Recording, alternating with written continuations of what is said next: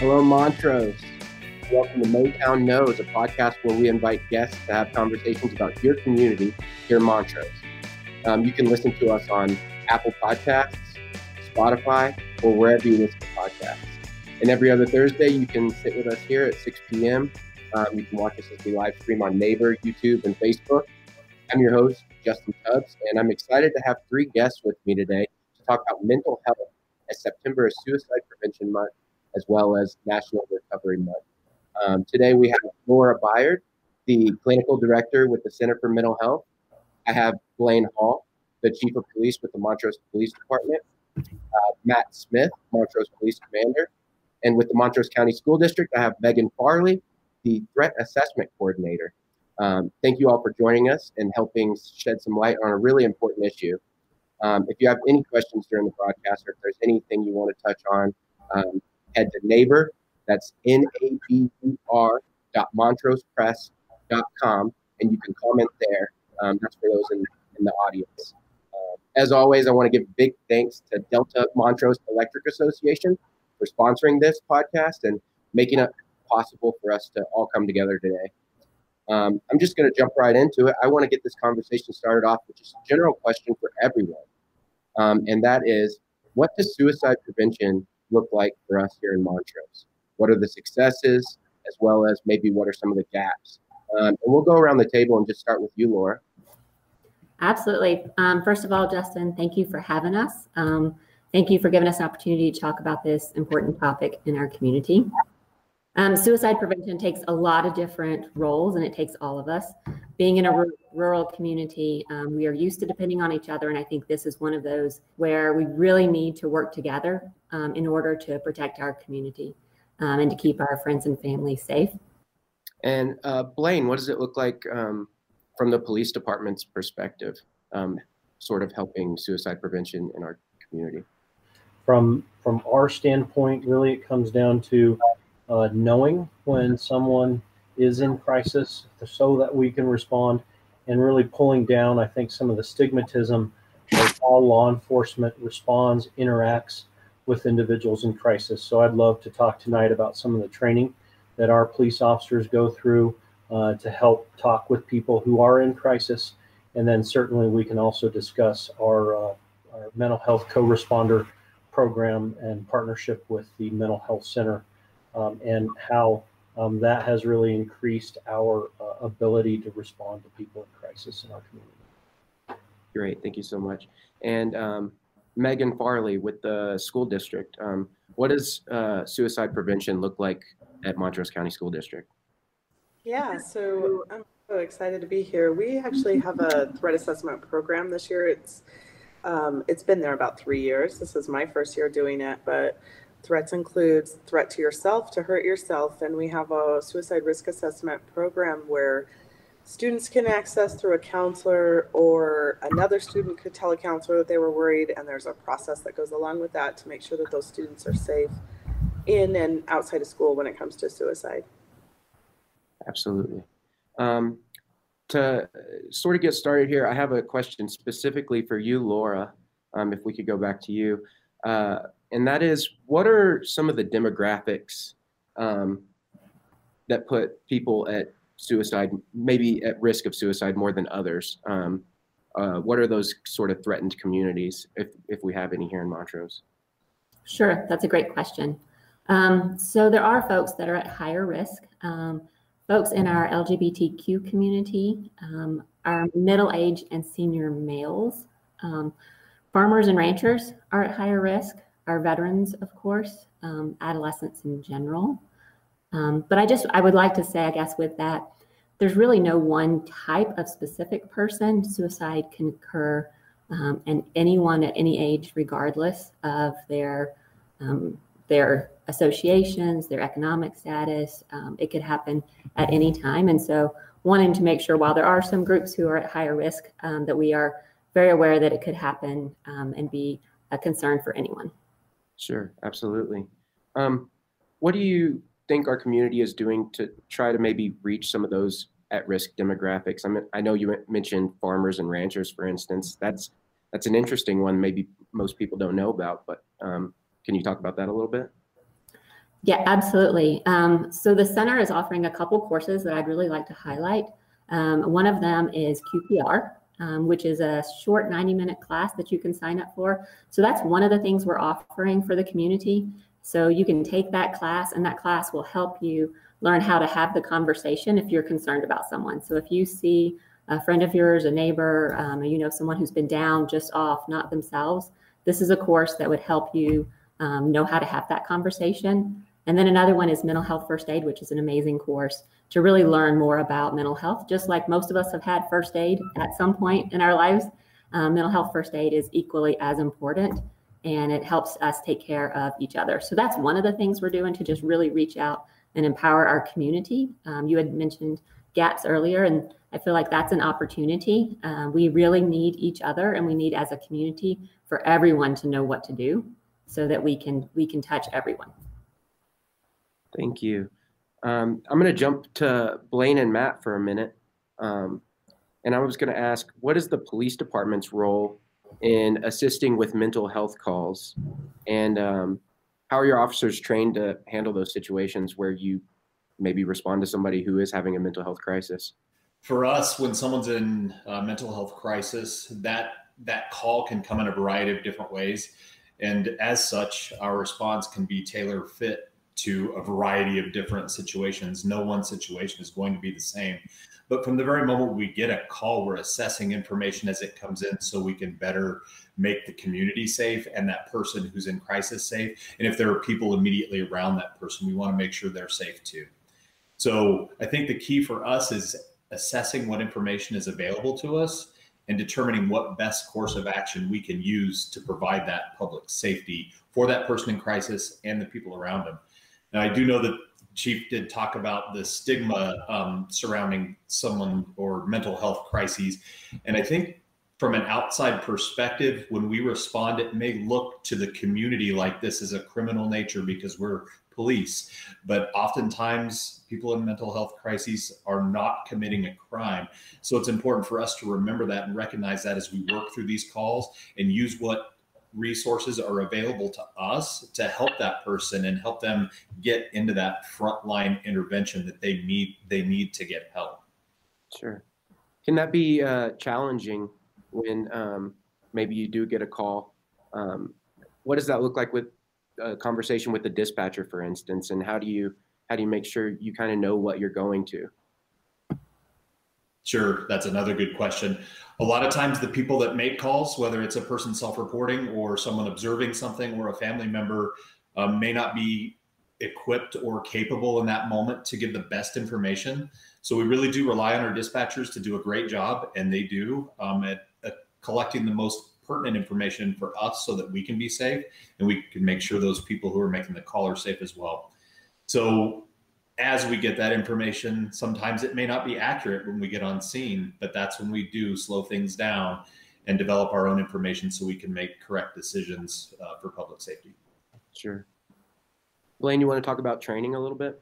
You bet. I think there's a national conversation going on right now about the role law enforcement should take in these types of crises. And Matt was exactly right that slowing a situation down and de-escalating it rather than escalating it is so important to keep in mind when we respond to these. I was actually one of the first officers to be sent to what's called crisis intervention training. And that was all the way back in 2003. So the Montrose Police Department has been training our officers really for the last 18 years on how to respond and how to speak with, how to develop a rapport with individuals who are in crisis. And this training is, I would have to say, one of the best, if not the best, trainings in the nation for trying to teach law enforcement officers what a special circumstance this is. And it's a 40-hour training. This group hires actors who are specifically trained themselves in how to exhibit signs of a person who may be in crisis due to depression, possibly someone who's exhibiting autism someone who may be bipolar or schizophrenic, and then specifically what strategies our officers can use, how we talk, how we stand, how we communicate, and specifically our nonverbal cues, our body language, so that we do everything we can to de-escalate that situation rather than escalate it. And it's really come to the point here within the last few years where if someone is in crisis and we are unable to get a hold of them, whether that be via phone or some other type of communication device, and we know that they are inside of their home, we're not rushing in. We're not going to escalate that situation. We're not going to use officers in that situation to potentially force a violent confrontation. And at the end of the day, we walk away. But with one caveat, we have a program which our former police chief Tom Chin started with the mental health center, and it's called the mental health co-responder program, and it's awesome. Yeah, I was just about to ask you about that. Yeah, what it comes down to, and if you want me to talk about that right now, I can. Yeah, please. Okay. It's an individual that holds a counseling degree, but rides with our police officers on a daily basis. And actually now that program has expanded and is now also embedded there with the Montrose County Sheriff's Office. So the police department and the sheriff's office share that resource, and that individual builds relationships with our police officers. And then when we have someone in crisis, we have that individual as a resource to not only help our police officers build a rapport, possibly see things that we're not trained to see or that we, never considered in that type of situation. And we address that person in crisis jointly. Then when we're successful at convincing oftentimes that person to consensually get treatment or ask for treatment, then that co-responder can essentially take that person from there and provide them the resources that they need at that time. Then follow up with that person or hand that person off to the correct resources so that they get the help that they need.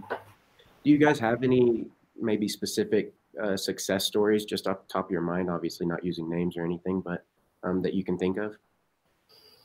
We've had a ton of success.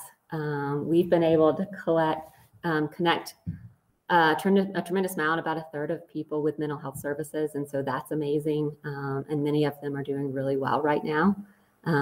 So yeah, I would just share that this program has helped make a difference in a number of lives. That's a good segue, actually, because I was going to go to Megan next at the school district. And I was going to ask you, how does the school district handle cases where a student might come to a teacher and express that they maybe want to cause harm to themselves? Yeah. So if that were to happen, that teacher's going to send the child to the counseling office or to an administrator in the building. That won't matter if they're a kindergartner or a senior. That process stays the same, and the counselor or the administrator, which would be your principal or your vice principal, is going to administer a risk assessment specifically for suicide. It's a form. It has direct questions for that person to ask so that they know where they're going with this. It's not like a freelancing thing that they have to figure out. And then they can consult with me. We have a mental health specialist inside of the school too, like that's a district person. They can consult with her. They can consult with my supervisor, Jim Pavlich, and kind of make a decision. If they decide that this is like something that needs further attention, they can call the Center for Mental Health Crisis Unit. Those folks can come to the school. They can take them to the crisis center if the parents are willing to do that. So that all of those issues are being handled right there. And then when students return from a crisis situation, we build support plans with them to make sure that they have safe adults that they can talk to. There's also therapists embedded into the school district this year, so students can get mental health treatments in school as well. So those referrals are coming from counseling offices. We're really just trying to cover all of our bases here and really looking at getting kids what they need. And then you were talking about how there are therapists on campus, correct? Is that what you're saying? Well, they're district people, but yes, Okay. they can bring them onto campus. Mm-hmm. Gotcha. And how has that been for students? Has it been a program that's been utilized a lot? So that one's brand new too. So those numbers are coming. Right. I think it's being well used right now.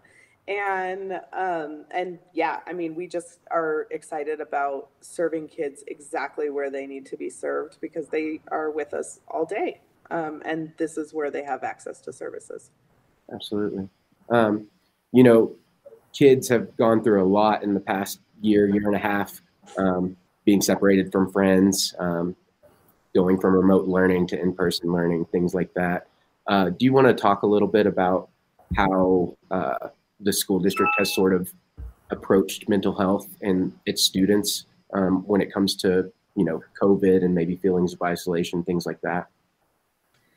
Sure.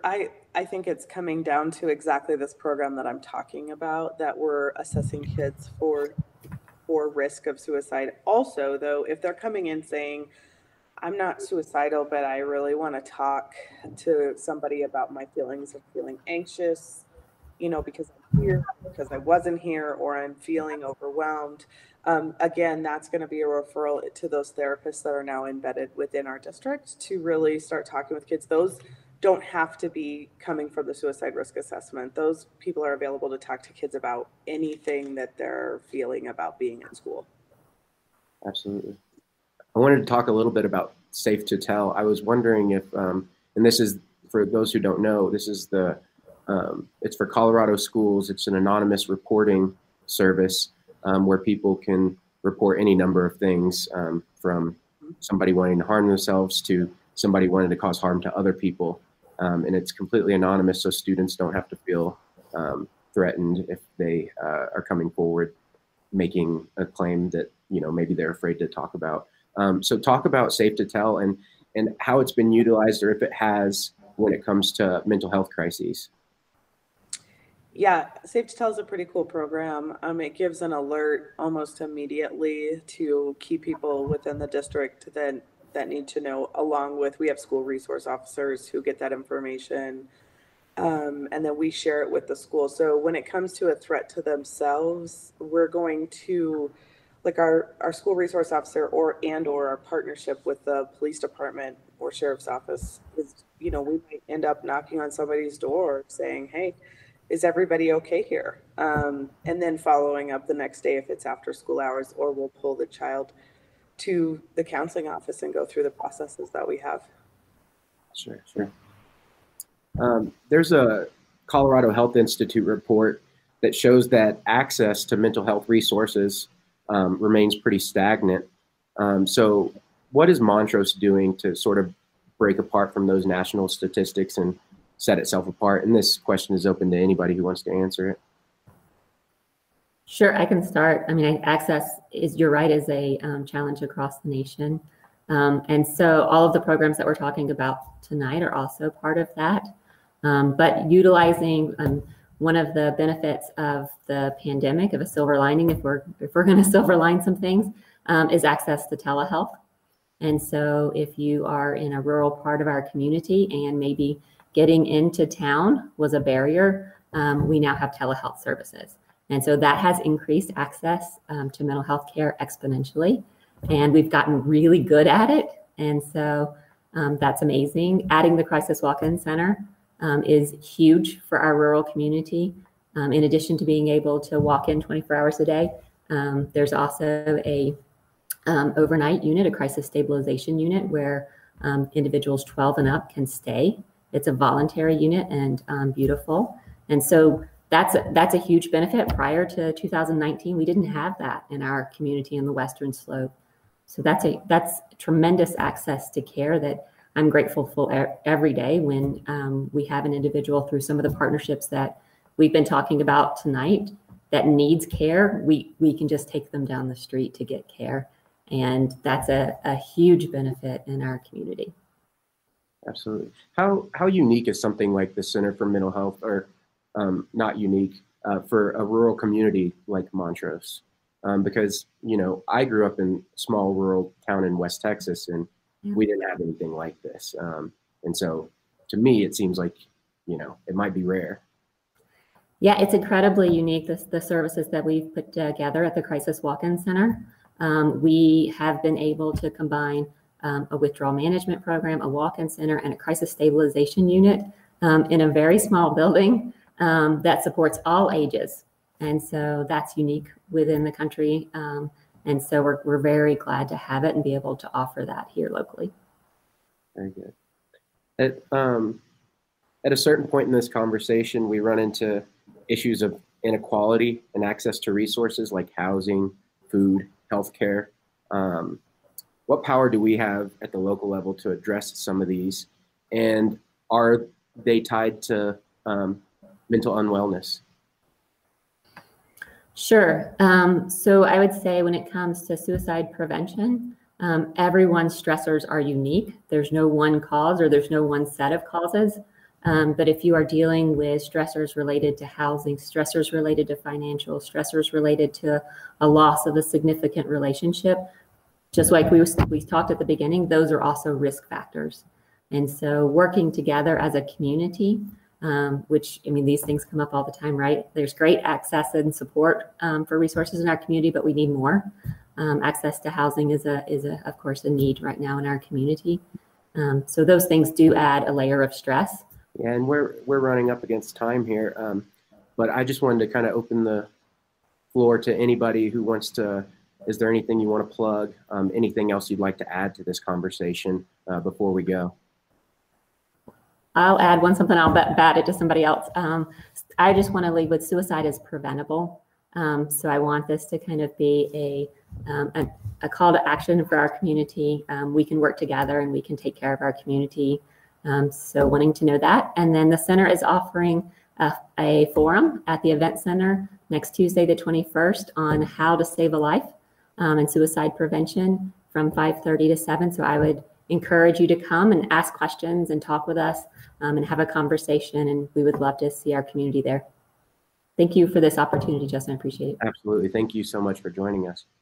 Chief, you got anything else to say before? Yeah, just one quick thing, kind of what Laura just said. Suicide prevention starts simply with a conversation. It simply starts with someone who cares enough to sit down with that individual, not beat around the bush, and say, look, are you thinking of harming yourself?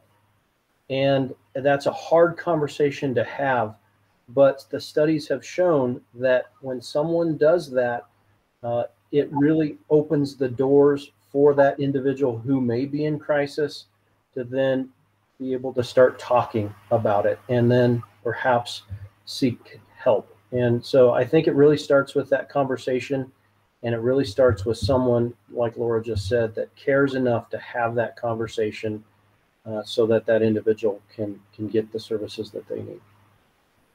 Thank you. And Megan, you got anything else to add? I would just, along those lines, just add that it's, I think our community has really come together around, our agencies at least, around these. We have what we call level 2 meetings. And so there's a lot of community partners in there when someone's really needing support and help that are addressing all kinds of those stressors like housing, food, and that's a family system thing too, not just the student. So those are really neat here in Montrose, and I really admire our counselors at our schools that are willing to sit down with these kids and have these tough conversations. Because like Chief Hall said, it really takes somebody to sit down and say, is this what you're thinking about? So thank you. Well, that's all for our second episode of Motown Knows. I want to say thank you to our guests again this week, Blaine Hall, Matt Smith, Laura Byard, and Megan Farley. And again, a big thank you to DMEA for their support. Motown Knows was created by myself, Justin Tubbs, along with host Wade Perez. And the show is produced and edited by Sean Fitzpatrick and Sean Flannelly and overseen by Dennis Anderson. Thank you.